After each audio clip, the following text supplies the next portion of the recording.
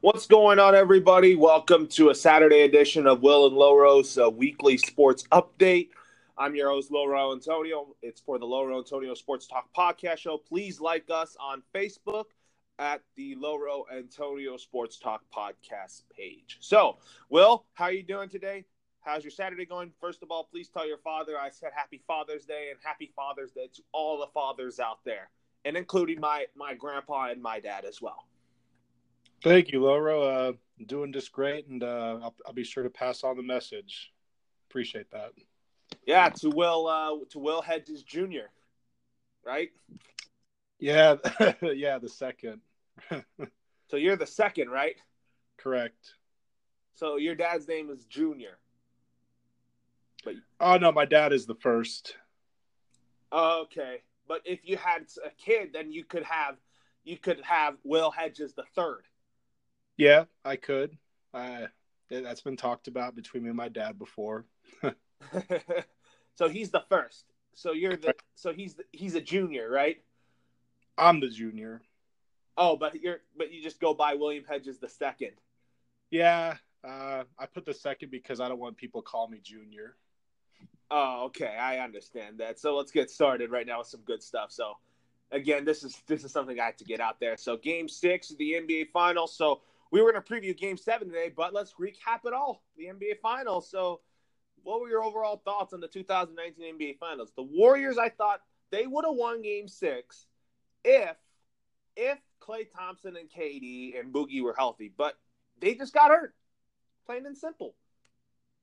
Yeah, I mean, obviously, if the Warriors were 100% healthy, when it comes to sports, it's not fair to dwell on what ifs. But I feel like we all know if the Warriors were at full strength, the swings would have been turned slightly. The Warriors still put up a hell of a fight, and they were practically shorthanded. I mean, I feel that the Warriors would have won Game 6 if Klay didn't tear his ACL, which sucks for him, poor guy. Getting injured in the final game of the playoffs. Klay Thompson was balling before he went out, and honestly, even after he left, the Warriors still hung in there. Like, it was so close, but the Raptors just had more guys that they could rely on, count on. Without Klay, without KD, and it was just too hard for the Warriors to overcome. They still put up a good fight, though. Yeah, they still put up a good fight, but on the Raptors side, talk about Kawhi. I think he's now your two-time NBA Finals MVP. He won it on two different teams and both different conferences. It tells me that already he's going to remain a Toronto Raptor, and I think the Raptors, from what I've seen, they're going to be a good basketball team for a very long time. Yeah, as long as they don't make mistakes that they have in the past. The big thing is keeping Kawhi. Obviously, we all know that Kawhi has said at some point in his career he wants to play in his hometown of Los Angeles. But the key for Toronto is making sure that doesn't happen, at least for another couple of years, keeping Kawhi there as long as possible. Just making smart executive decisions for management and, keeping the core intact and adding guys that can help them stay at the top, because, I mean, they're going to have to keep their be on their toes because we all know Milwaukee's rising up. And obviously once Giannis gets more experience and those guys, if they're able to keep them, that's probably going to be the top conference rivalry going forward, or the two heavyweights, them and the Bucks. So, yeah, the Raptors need to do everything they can to make sure Kawhi at least stays with them for at least another 4 or 5 years. Oh, absolutely. So with that being said, let's talk about now. Let's go on to our 2019 NBA draft preview / mock draft. So I have my list of players that I want on my mock draft. So I'm going to pull that up on my phone right now, ladies and gentlemen. So let's get right to it. Let's start off with picks 1 through 5. So I'm going to go first. So with the first pick in the 2019 NBA draft, the New Orleans Pelicans select Zion Williamson from Duke.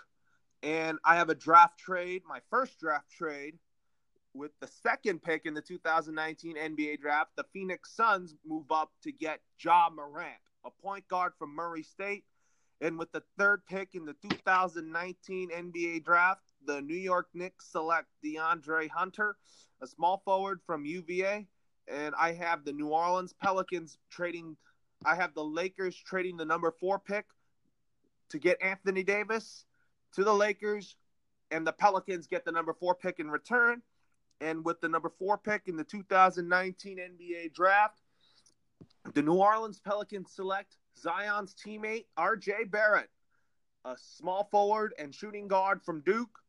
And with the 5th pick in the 2019 NBA draft, the Cleveland Cavaliers select a backcourt combo for Colin Sexton, Jarrett Culver, a shooting guard from Texas Tech. That is definitely a scenario that could happen. As we all know, it remains to be seen what can happen. I mean, this draft can go many ways. It could either stay the same or there can be chaos with trades. I kind of think from what I've seen right now, I mean, your scenario is very realistic. I think from what I've seen, obviously Zion's going to go 1. It's the most guaranteed slam dunk number 1 pick since we can remember. So yeah, Zion should go to the Pelicans at 1. At 2, I could see Memphis trading, but for the sake of them wanting to have a contingency plan after Mike Conley is gone, I think they might stay with that pick and go with Ja Morant to be the to pair him with Jaren Jackson Jr. to make a solid duo. And at 3, I actually say that the Knicks keep that pick and go with R.J. Barrett. With the 4th pick, I actually see the Lakers. I want to say they keep it, but for some reason I feel like they're going to trade it to New Orleans, and the Lakers are going to do that for the Anthony Davis package. So then the Pelicans will get that pick. And with that one, I could see them honestly going with, I'm going to say Hunter, DeAndre Hunter from Virginia. And then with the 5th pick, I see the Cavs getting Jarrett Culver to pair him with Colin Sexton. All right, so let's go 6 through 10 now. So with the 6th pick, the Memphis Grizzlies trade back. I have them getting Brandon Clark, a center from Gonzaga, because I think they need somebody to succeed Marc Gasol. I think that's why I have the Grizzlies trading back, because I don't think they need a point guard at the moment. I think Mike Conley will still be their face at point guard for Memphis. So at the 7th pick, I have the Bulls selecting Cam Reddish. Obviously, they need shooting help like the Lakers. And with the 8th pick, the Hawks select Kobe White. And with the 9th pick, the Washington Wizards select Nasir Little. And with the 10th pick, the Atlanta Hawks select Jackson Hayes. Okay. So going on the scenario I had, I'm actually going to see that the Suns, because I could see this guy going to the Lakers too. It's in a draft scenario, but in this scenario, I have the Suns getting Darius Garland, who unfortunately had injury woes that dropped his stock a little, but I think he would be a great addition to a young Phoenix team that could hopefully be on the rise. With the 7th pick, I'm going to have the Bulls draft Kobe White from North Carolina, because he just has lots of good upside, and Chicago just needs they need good players for the future. And with the Hawks' first pick, number 8, I have them getting Jackson Hayes, just because his athleticism and length is really incredible, and I think Atlanta wants to make sure that they don't have to worry about him not falling their next pick, which he probably wouldn't. And then with the 9th pick, I have the Wizards getting Cam Reddish, just because Reddish brings lots of scoring capabilities, and Washington, you know, they have some issues with personnel they have right now if they're going to keep them or not. And then with the 10th pick for the Hawks, I have them Clark for Gonzaga. He's a great shot blocker, rebounder, defender. It'll help with because the Hawks already have a high-powered offense, but they need defense. Yeah, absolutely. Now let's go picks 11 through 14 now, since that's the end of the lottery round. So, Timberwolves select Darius Garland. The Hornets select Sekou Demoya. The Heat select Kevin Porter Jr. The Celtics select Nickeil Alexander-Walker. And the Celtics select Nickeil Alexander-Walker. That's the end of the lottery round. With the 11th pick, I have the Timberwolves getting Sekou Doumbouya. He's crazy. People seem to love this new trend of drafting the top players from Europe. They're superstar potentials. The 12th pick, I have the Hornets drafting Nasir Little. 13th, I have the Heat drafting Rui Hachimura. With the 14th pick, I have the Celtics drafting Tyler Hero. And with the 15th pick, I have the Pistons drafting Nickeil Alexander-Walker. Well, let me tell you, for example, speaking of European players, your Mavericks drafted Luka Doncic, and I expect him to win the Rookie of the Year award. He should. I know people are debating between him and Trae Young, but Trae Young didn't really catch fire until like the second half of the year. Luka was doing it all year long. All right, so now let's go to pick 15 through 20. So the Pistons select Cameron Johnson. The Magic select Ty Jerome. The Nets select Romeo Langford. The Pacers select Ruchi Arauma. The Spurs select Jonte Porter, and the Celtics select Bole Bole. So yeah, I think I mentioned it before. Like the Pistons, they get Alexander Walker for the Pistons. Orlando Magic, I have them getting Romeo Langford. The Hawks, with one of their many first-round picks, number 17, I have them getting PJ Washington. The Pacers, Cameron Johnson.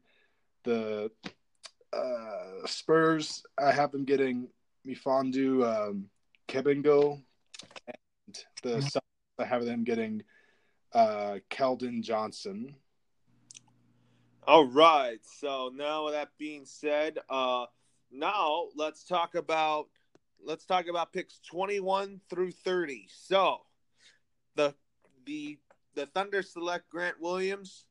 The Celtics select Talen Horton-Tucker. The Jazz select Keldon Johnson. The Sixers select Matisse Thybulle.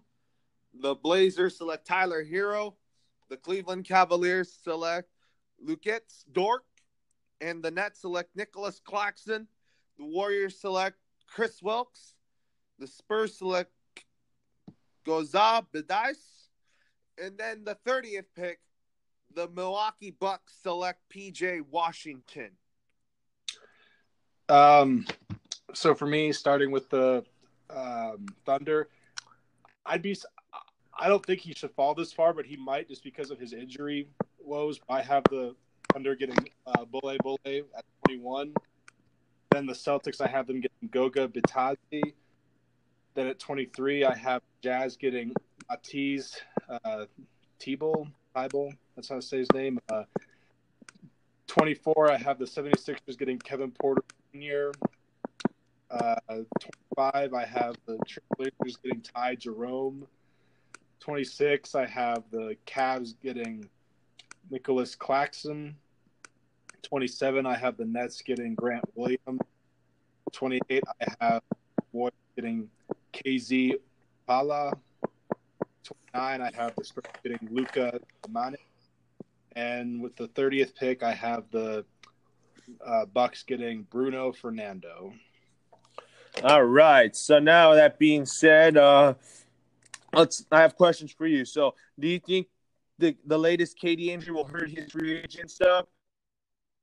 get AD in a trade before the draft, or which Laker players off limits in trade talks other than Kuzma and Ball?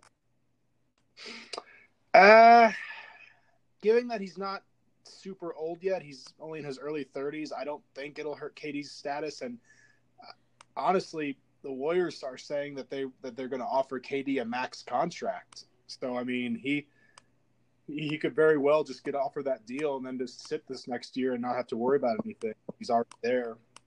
And the Warriors already over the luxury tax penalty. I want to make sure that they figure out that situation. I think what the Warriors' plan is, they're gonna rely on their new arena bringing in enough revenue to offset that, because they already have sellout crowds at their current state place, and their new $1 billion arena that's going to open up this upcoming season is certainly going to make them money. Because they're planning on offering KD and Clay max deals, which is insane because they are over the luxury. But I mean, if they make enough money from the sales because of what their new new arena brings, then it's doable. But I don't think KD should have to worry too much. Everyone knows when healthy, he's still a top 3 player in the league, and obviously this is an unfortunate injury, but you know, with the right doctors, the right rehab, I think he should be fine. So I don't think that'll hurt his free agent stock. I could see the Lakers being the biggest players for AD, because I thought it was going to be Boston, but if AD goes to Boston, it's not long term. Like, he'd only go there for like a year, if that, or 2 years, which Boston wouldn't want. If they're trading everything for him, they want him to stay there. So I think with that being said, the Lakers, I think, have emerged as the top team aside from the Knicks to be players to get AD. And if it is the Lakers that are the most likely team, it's hard to say what trade package would be suitable, who's off limits, who's not. I think for certain the only player I can see that's 100% off limits in any trade would be Kuzma. Absolutely, I agree with that. Lonzo Ball should be too as well. He should be, but his name keeps floating up because his dad and other rumors, other things and whatnot. But I would try to keep Ball and Kuzma because, you know, both. Lonzo Ball likes playing with LeBron James. He does. It might not be up to him. It might the management might if they see AD and see a chance, they might just sweep in on it without thinking twice.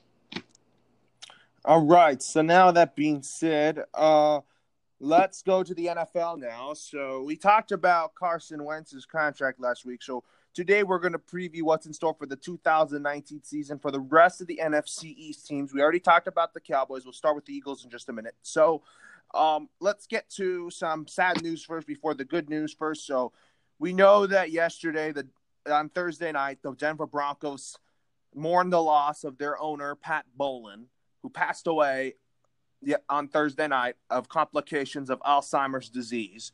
And we know from what I heard that the Denver Broncos have found a successor to take over the ownership of the Denver Broncos, and that's Pat Bowlen's daughter, Brittany. Yeah, everyone around here is feeling a little, and actually this upcoming Tuesday over at Mile High Stadium, they're going to be holding a tribute for him. Funeral service? I don't know if they're holding his funeral at the stadium. I think they're just having everyone come out there, and they're going to show highlights of everything he did. I think his actual funeral will be somewhere else, but it's going to be a more of a memorial service.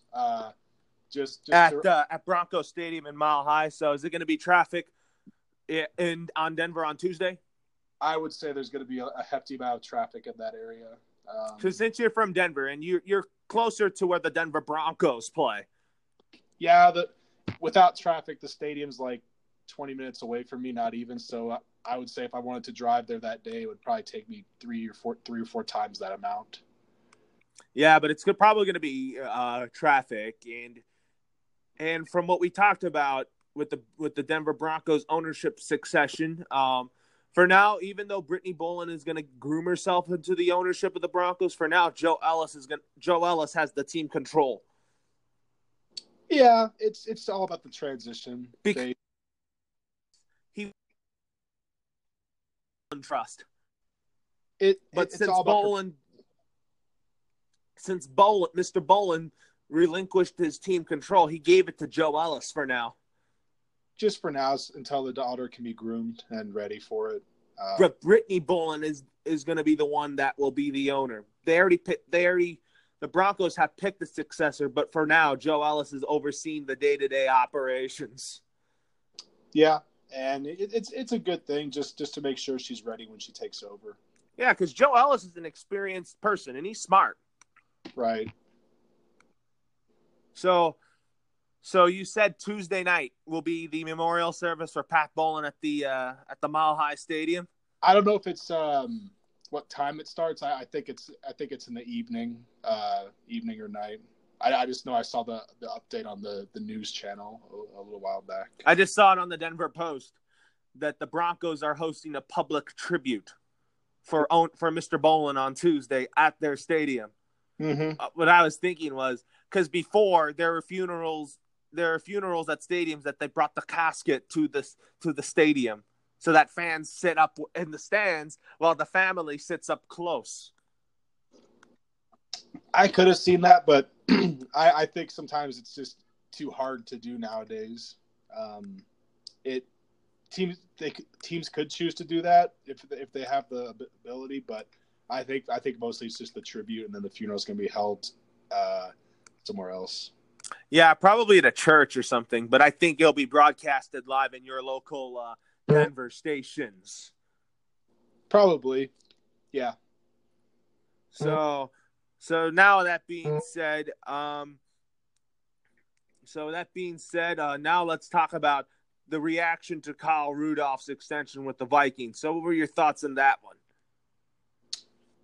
I think it's a good thing just because, it cleared up some cap and,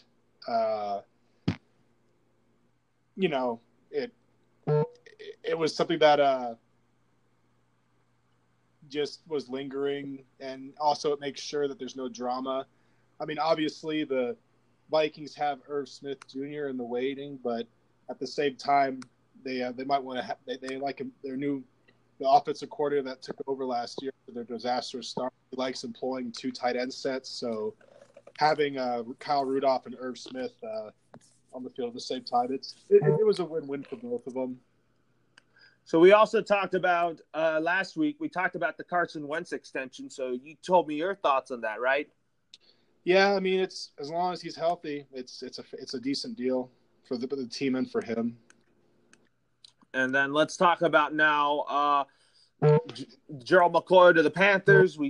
Let's talk about that now. So what are your thoughts on that? Oh yeah, Gerald McCoy. It's a good move. He stays in his division, so obviously he's familiar with everyone he's played against, the other teams, and he's with a good defensive-minded coach in Ron Rivera. Yeah, absolutely. So with that being said, now let's talk about now, since we already talked about the Cowboys off-season outlook, season preview. So let's preview the Philadelphia Eagles season along with the Giants and the Redskins. So let's start with the Eagles first. So my question for you about the Eagles is, do you think Carson Wentz is going to stay healthy for the entire 2019 season?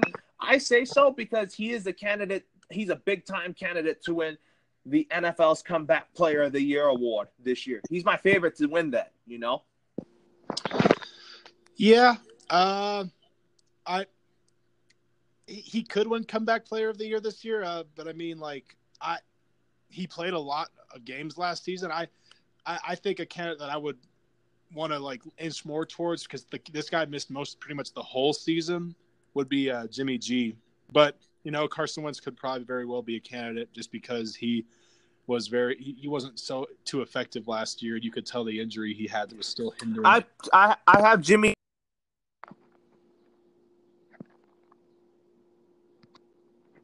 I'm just leaning towards Carson Wentz. You have Jimmy G as what? I have one of my kids to win the Comeback Player of the Year for it. Okay. So now let's talk about let's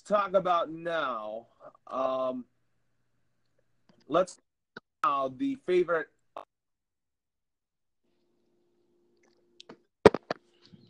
Philadelphia Eagles. So, what was your favorite offseason move for the Philadelphia Eagles? They made a couple of good ones. I'm gonna have to say Trades, etc. But I'll go first. I like the reunion with Deshaun Jackson and trading for Jordan Howard. Yeah, those were good ones. I'll say just getting Deshaun Jackson back is one, and then for me the other one would probably be extending Jason Kelce. Yeah, Jason Kelce's an important piece to that core of the Philadelphia Eagles. Their offensive line. He's a vocal leader for them, so it's good to have him on that team. And then my favorite draft picks for the Eagles, although they got developmental pieces on the defensive side of the ball, I'm going to go with Miles Sanders and Andre Dillard. I think the Dillard one was really good just because, they jumped the Texans, who everyone knew wanted Dillard, and the Sanders one was pretty good too. And I'll also throw in the Arcega Whiteside draft pick because he's a big-bodied receiver, a great red zone weapon, so that's just going to make Carson Wentz a lot more give him a lot more options in the red zone. So my breakout rookies for the Eagles this year is Miles Sanders and Andre Dillard. My breakout players on the Eagles this year, Carson Wentz, Dallas Goedert, and Fletcher Cox. For breakout rookies, I'll say Miles Sanders and Arcega Whiteside. I don't know if Dillard's going to get a lot of. He's going to be the heir for Jason Peters. So if Peters gets hurt, then Dillard probably would be a breakout. But I don't know if Dillard's just going to be the guy waiting on the bench for Peters to get hurt, or what they're going to do. And then for breakout players on offense and defense, I'm going to say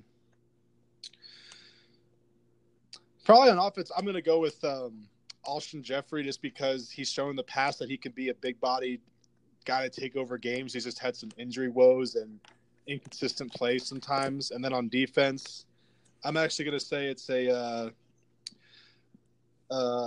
corner that got hurt, but has potential. Ronald Darby.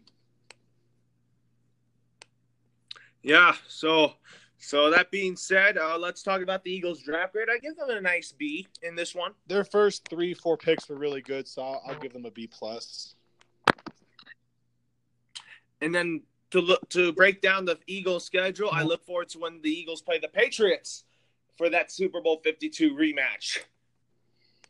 Yeah, that'll definitely be a matchup that people will be talking about. I'm going to say the thing is the NFC East is going to come down to Dallas and Philly. So that first matchup Sunday night, Week 7 at Dallas is going to be huge.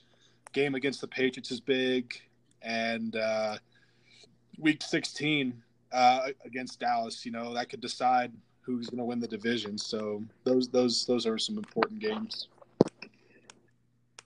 And then my projected record for the Eagles this year, I have them going 13-3 and winning the NFC East. I have the Eagles winning the division this year. Yeah, I mean, it'll be close. It's going to be like a game or two separating them and Dallas from winning the division. It's a toss-up right now.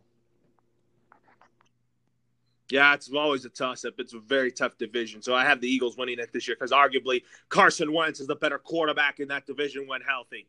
Dak Prescott's good, but he could do better. He can improve, and that's the beauty of it. We've seen what the best that Carson Wentz has to offer, and when he's at his best, he's pretty good. But we still haven't seen the best that Dak can do yet, which is kind of scary considering Dak's done well playing average at times. So what's your projected record for the Philadelphia Eagles this year? If Carson Wentz stays healthy, I see Philadelphia going 11-5. Oh, okay. So now let's talk about the New York Giants. my question for you is, when will Daniel Jones take over the reins as the Giants starting quarterback over Eli Manning? And is Dave Gettleman on the hot seat? I see Daniel Jones getting him. This could change because crazy things happen in the NFL, and the Giants are a funny organization, so we don't know yet. But I see Daniel Jones making his first start. I want to say week 14, week 13, week 14 of the season. It might be the second half, but again, I don't know. Like, Eli could get hurt, or Eli could be like absolute crap the first couple weeks, and Daniel Jones could start before, midway point. But I want to say it's around between weeks 12 to 14. He'll probably get his first start. And I don't know if I'd say Gettleman's in the hot seat. They are in rebuilding mode, so management has to accept that. But they obviously want to show that the players that he picked and the moves that he's made are paying off. So as long as there's some sort of growth, some sort of progress, then I think he should be fine. Yeah, I think the Giants are just rebuilding. So just continue to wait and see on their rebuilding process, and we'll go from there. Right. So now let's talk about my favorite draft picks of the Giants. I'm not really the fan of the Daniel Jones pick, but I really like the pick of Dexter Lawrence and DeAndre Baker. Yeah, they had some good picks in the first round. I think they kind of reached on Jones. I'm pretty sure that Jones would have been there for their second overall pick. I really think that the Giants should have drafted Josh Allen when he was there, but oh well, that's their decision.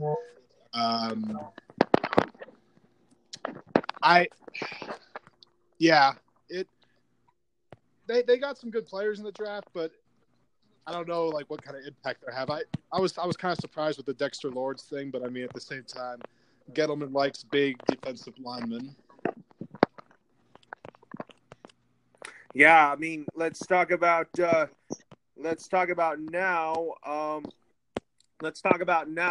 My favorite offseason move for the Giants was Golden Tate, but the dumbest offseason move was when they lost Landon Collins and when they traded away OBJ. Yeah, I did like the Odell Beckham. I mean, not the Odell. I liked the Golden Tate signing because, he still can play a little. Also, signing Marcus Golden on the edge rusher, it's a solid move. But yeah, letting Beckham, like trading Beckham, also Vernon, who's been a solid player for them, and then letting Collins go. And then he ends up with a division rival. That's going to be bad news. Yeah, absolutely. So with that being said, let's talk about my breakout rookies for the Giants this year. I think it's going to be Dexter Lawrence and Dexter Lawrence and DeAndre Baker.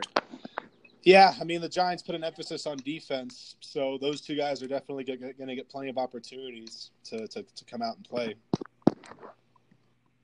And then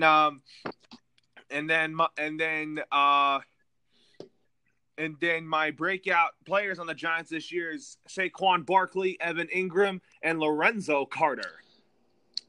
I did like Lorenzo Carter coming out of college, so I definitely think he should have a big jump. And then on offense, Evan Ingram. Evan Ingram's just had too many inconsistencies and injuries. He's such a talented player, but he needs to stay healthy. And obviously, having a mediocre QB doesn't help. But I think Evan Ingram will step up now that there's plenty of opportunities because no more OBJ. Yeah, absolutely. So now, with that being said, the game to highlight on the Giants schedule is when they play the Patriots Week 6 and their matchups against the Redskins. Yeah, those Redskin matchups for sure. The Patriots game is big. I'm gonna say I think November 24th when they go to Chicago, because last year the Bears played the Giants and the Giants pulled off that incredible upset, even though the Bears they were shocked. So I kind of want to see see if the Bears still hold a grudge because of that. And then I'm going to say the Giants Monday night game against the Eagles, because every time the Giants and the Eagles play each other, there's always some crazy stuff that happens. All right, so my projected record for the Giants, I think they could take a step forward. I could see them going 6-10. Depending on how the whole QB thing goes, I'm going to say 5-11 to 6-10. And if it doesn't go well, then it's 2-14. Yeah, I mean, the Giants, they drafted their future QB right now, but honestly, they might end up having a top 3, top 4 draft pick next year. We'll wait and see on that. So, with that being said, let's go to the Redskins now. So, my question for you is, who do you think is the Redskins starting quarterback going forward? Dwayne Haskins, Case Keenum, Colt McCoy, or Alex Smith? And I'll tell you my pick first, who I think is the Redskins starting quarterback going forward and in week 1 against the Philadelphia Eagles, and that's Dwayne Haskins. Yeah, I know that the management had that whole rift between, ownership and coaching on whom they wanted to draft, but Dwayne Haskins deserves a chance to be the starter just because, honestly, talent-wise, I think he's better than any other QB. If he is the starter, good for him. That he should be the starter. I just don't know if the Redskins are going to screw that up and somehow put Case Keenum there. I hope they don't, but the Redskins have made mistakes before when it comes to QBs. Absolutely. So with that being said, now let's talk about – so I think I'm picking Dwayne Haskins because I'm going to say to Redskins Nation that the Redskins finally got it right with their quarterback situation with Haskins, because you're going to get something from him that you didn't see out of RG3. Yeah, and I mean, we could have seen it out of RG3. It's just the Redskins didn't manage that injury very well. They rushed him back, and they didn't monitor him properly. Haskins is a better thrower, better pocket passer. Honestly, he does. I think he has a bright future going for him. I think the biggest issue now is Washington needs to give him some weapons because most of the Redskins receivers are unproven or still developing. So he's. I think that's going to be the focus for the upcoming years for Washington is putting some talented playmakers around him. So, but you agree with me about Haskins being the starter week 1? He should be. I just don't know if the Redskins will make the smart decision and let him be the one. I think they will. So now let's talk about my favorite offseason move for the Redskins was when they got Landon Collins and Dominic Rodgers-Cromartie, but I didn't think they made any dumb offseason moves because I think they were pretty active this offseason. But my favorite draft picks for the Redskins were, of course, Haskins and Sweat. And then my breakout rookies this year will be Haskins and Sweat. And then my breakout stars on the Redskins this year, I'm picking Darius Geis, Josh Dotson on the offensive side of the ball. And on the defensive side of the ball, Daron Payne and Jonathan Allen. Yeah, the Redskins definitely have a lot of talent to work with. Their biggest issue has been where they're strong in some areas, they always had holes in the other. So, for example, the last couple of years, the last season, say the Redskins front seven, outstanding. Their D-line, edge rushers, linebackers, really, really good. But their secondary had some issues, which is why they got Landon Collins, who is pretty dang good, at least when he was pretty healthy.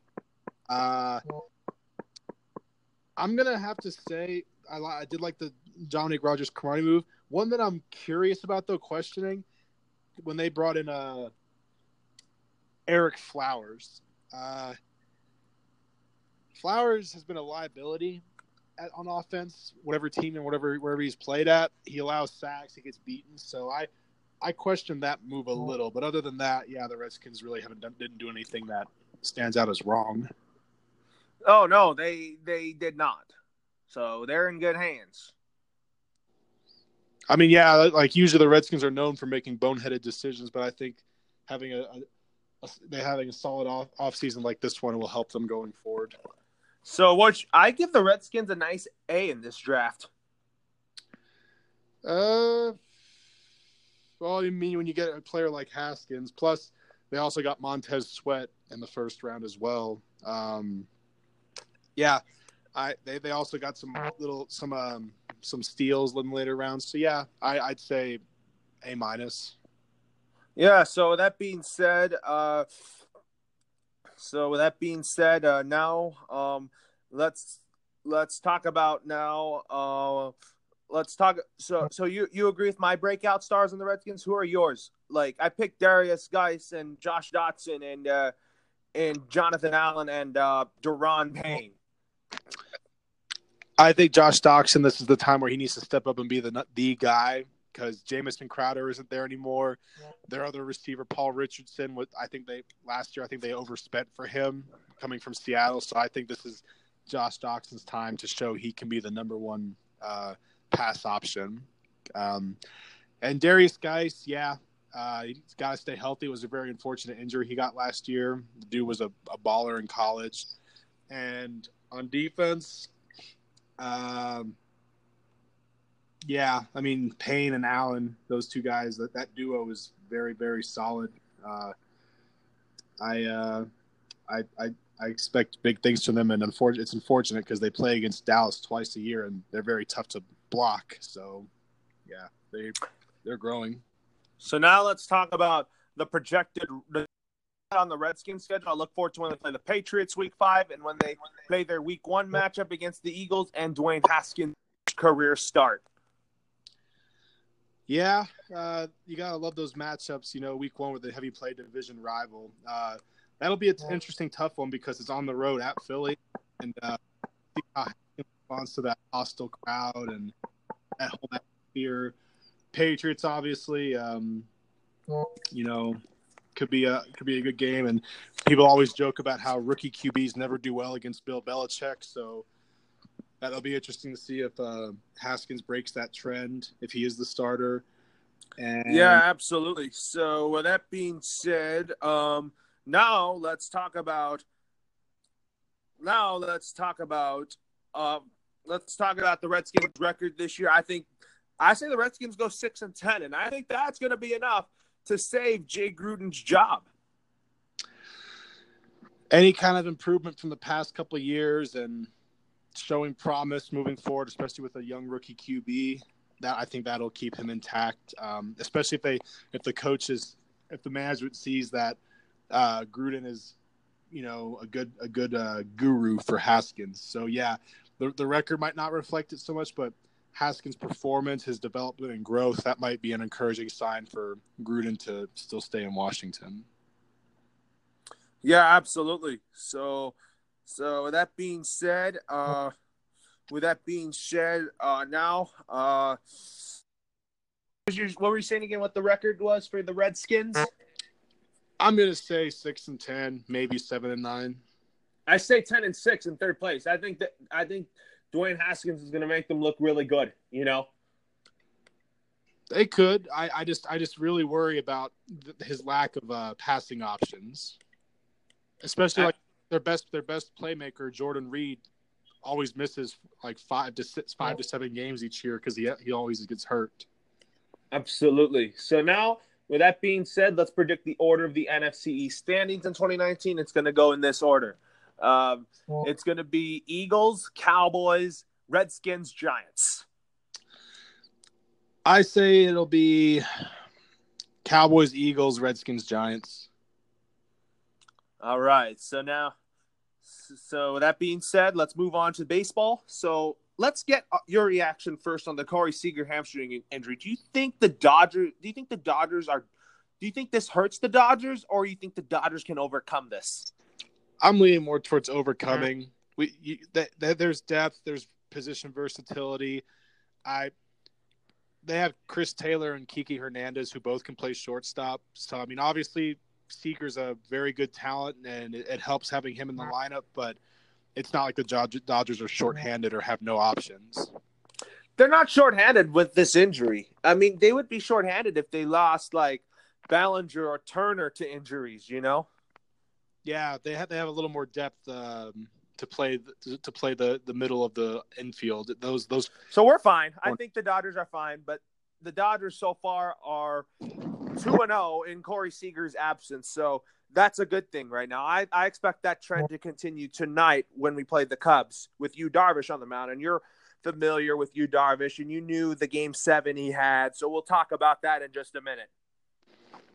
Yeah, I remember Yu Darvish all too well. Oh, what were you saying? I remember Yu Darvish. I know all too well about his risk whenever he goes for those strikeouts. All right. So now, with that being said, the Dodgers lost. They got swept by the Angels. That was uncharacteristic. And then the Rangers, however, I think they took one of the games against the Boston Red Sox. So, with that being said, what were your thoughts yesterday in Game 1 of the Rangers-Reds series? It was a good game. You know, our pitching did everything. Our bullpen was on point. Offense was great. You know, we got Rougned Odor out of his slump. He had a grand slam. Rangers right now are one of the, I don't want to say hotter, but one of the more consistently successful AL teams. And honestly, the Rangers would have swept the Red Sox if they didn't collapse in the ninth inning from bad pitching. They took 2 of 4 from Boston, but could have been better if the pitching was more consistent. You said the Rangers took 2 out of 4 from Boston? Yeah, and the 2 losses the Rangers had were both walk-off wins for Boston. Yeah, I mean, so now that being said, let's talk about now Games 2, 3, the Rangers-Red Series. So pitching matchups for the Rangers today and tomorrow, who are they? Well, today the Rangers, we have Mike Minor, our ace on the mound, against, I believe it's Rourke. Tanner Rourke from the Reds. And then tomorrow, it's they have Sonny Gray on the mound against, for us, it's Ariel Jurado. So both of those pitchers for us have been doing well these last couple of games. As long as our bats can make some noise and rattle up, I see no reason why we shouldn't at least take 2 of these 3 games and continue the streak we've been on. And then let's talk about recap of Games 1 and 2 of the Dodgers-Cubs series. So the Dodgers, however, they started out trailing the game, which I don't care about because when it's a long baseball game, it doesn't matter how you start a game. It matters is when – I think the Cubs started out good with the home run by Schwarber to lead off the game. Anthony Rizzo homered. Chris Bryant homered 2 games in a row. I think the Dodgers pitching has what it takes to quiet this Cubs high prolific offense. It's going to be it's going to be a slugfest between those 2, you know? Yeah. And I mean, you know, in Game 1, kudos to the Dodgers management team, just because, you know, Kershaw got rattled a little early on and Dodgers didn't put up any points till the 4th inning, but they stuck with Kershaw because they know he, you know, even if he gets rattled early on, he can still produce. That's why he ended up with the win. So it was good for them to keep Kershaw in there, and then the Dodgers bats came to life. And of course, Bellinger. Didn't Bellinger have like 2 home runs that first game? Like he against the Cubs, he's been on fire still. He hasn't shown any signs of lighting up. And honestly, Bellinger's a legit National League MVP candidate right now. Yeah, absolutely. So with that being said, and also for Game 2 last night, it was Rich Hill got rattled early, but he ended up pitching a very good ball game. He's looked good, and I think the bats have been good, especially Matt Beatty with his first homer of the year, and then I think Alex Verdugo is already off a slump already. Yeah, and that's important, you know, guys that have shown like promise whenever they get in their slumps that they can come out of it quicker than you expect or quicker that's anticipated. That's very key, especially for moments when you get to the playoffs. And my question for you is, even when A.J. Pollock comes back, I expect Alex Verdugo to keep starting. Don't you agree? Because I expect Alex Verdugo to go to right field, Bellinger to first, and Muncy to second when Pollock returns. You got to find a way to keep your hot hands in the lineup. I mean, that's what the Rangers did. We brought Hunter Penson to just do like pinch hitting or like occasional starts and DHing. But Hunter Pence has he's shown like a career revitalization. He's an all-star candidate right now, and with the exception of an occasional day off for rest, we want Pence in our lineup. So I mean, you got to go like the same with Verdugo. You got to go with finding ways to keep your hot bats, your productive players. If they're riding momentum, you don't cut it off and put them on the bench. I think Alex Verdugo starts in right field when A.J. Pollock returns to a starting center field position. Yeah, and that's a deep outfield. I think the outfield will look like this: Peterson, Pollock, Verdugo, infield, Turner, Seager, Muncy, and Bellinger. Right. And I guess for now, while Seager's out. And then at catcher, Russell Martin. I have him starting over Austin Barnes because I've been a Russell Martin fan than an Austin Barnes fan. I like Barnes, but I'm more of a Martin guy because I've liked him the longest. Yeah, Martin's solid. I mean, until Seager gets healthy, it's probably going to be Taylor and Hernandez splitting shifts at the shortstop position. So let's now preview games 3 and 4. So game 3, it's Walker Buehler against Yu Darvish. I expect the Dodgers to rock Yu Darvish tonight after he got rocked in game 7 of the World Series against the Astros. And on Sunday, it's going to be a pitcher's duel. But I think the Dodgers are going to go for the sweep. But originally, I had the Dodgers taking 3 out of 4 from the Cubs, Yeah, the Cubs' best chances of winning were early on because now these last 2 matchups, you got Buehler and Ryu as the pitchers for the Dodgers. They're top 2 guys. The Cubs' best chance of winning probably would have been. You mean Thursday when it was John Lester? Yeah, that's one that but Kershaw is starting around his form. It's tough. Kershaw or Rich Hill would have been the best chances for the Cubs to get a win. I don't see them getting a win against Buehler or Hunjin or Hunjin unless it's like one of those games where there's like literally no scoring and then it's down to the bullpens. I think the Dodgers will sweep the Giants and then they'll sweep Colorado. We'll sweep the Giants? Yeah, I think the Dodgers will sweep the Giants when the Giants come here on Monday and then when the Rockies come here on Friday. I'll be at 3 of those home games when the Dodgers have that 11-game homestand. Yeah, I mean, obviously the Giants don't play well when they're at Dodger Stadium, and then the Rockies, they have an offense, but their pitching is terrible, so the Dodgers can quiet their offense, that's for sure, at Dodger Stadium, But if sure. it's at Coors Field, it's a different story. It's all about offense. Sure. Absolutely. The weather at Coors Field. That's why Coors Field is a hitter's ballpark. Oh, absolutely. I was at a game at Coors Field, and there was like 5 home runs hit there total. So absolutely. Man, how did that happen? It's not because they flex their muscles. It's just because the ball carries very well. Yeah, the high elevation, no winds, and it just, doesn't have to worry about anything. So, yeah, with that being said, Will, that's going to end our show, and you have a good weekend, and I'll talk to you next Saturday. Thanks. You too.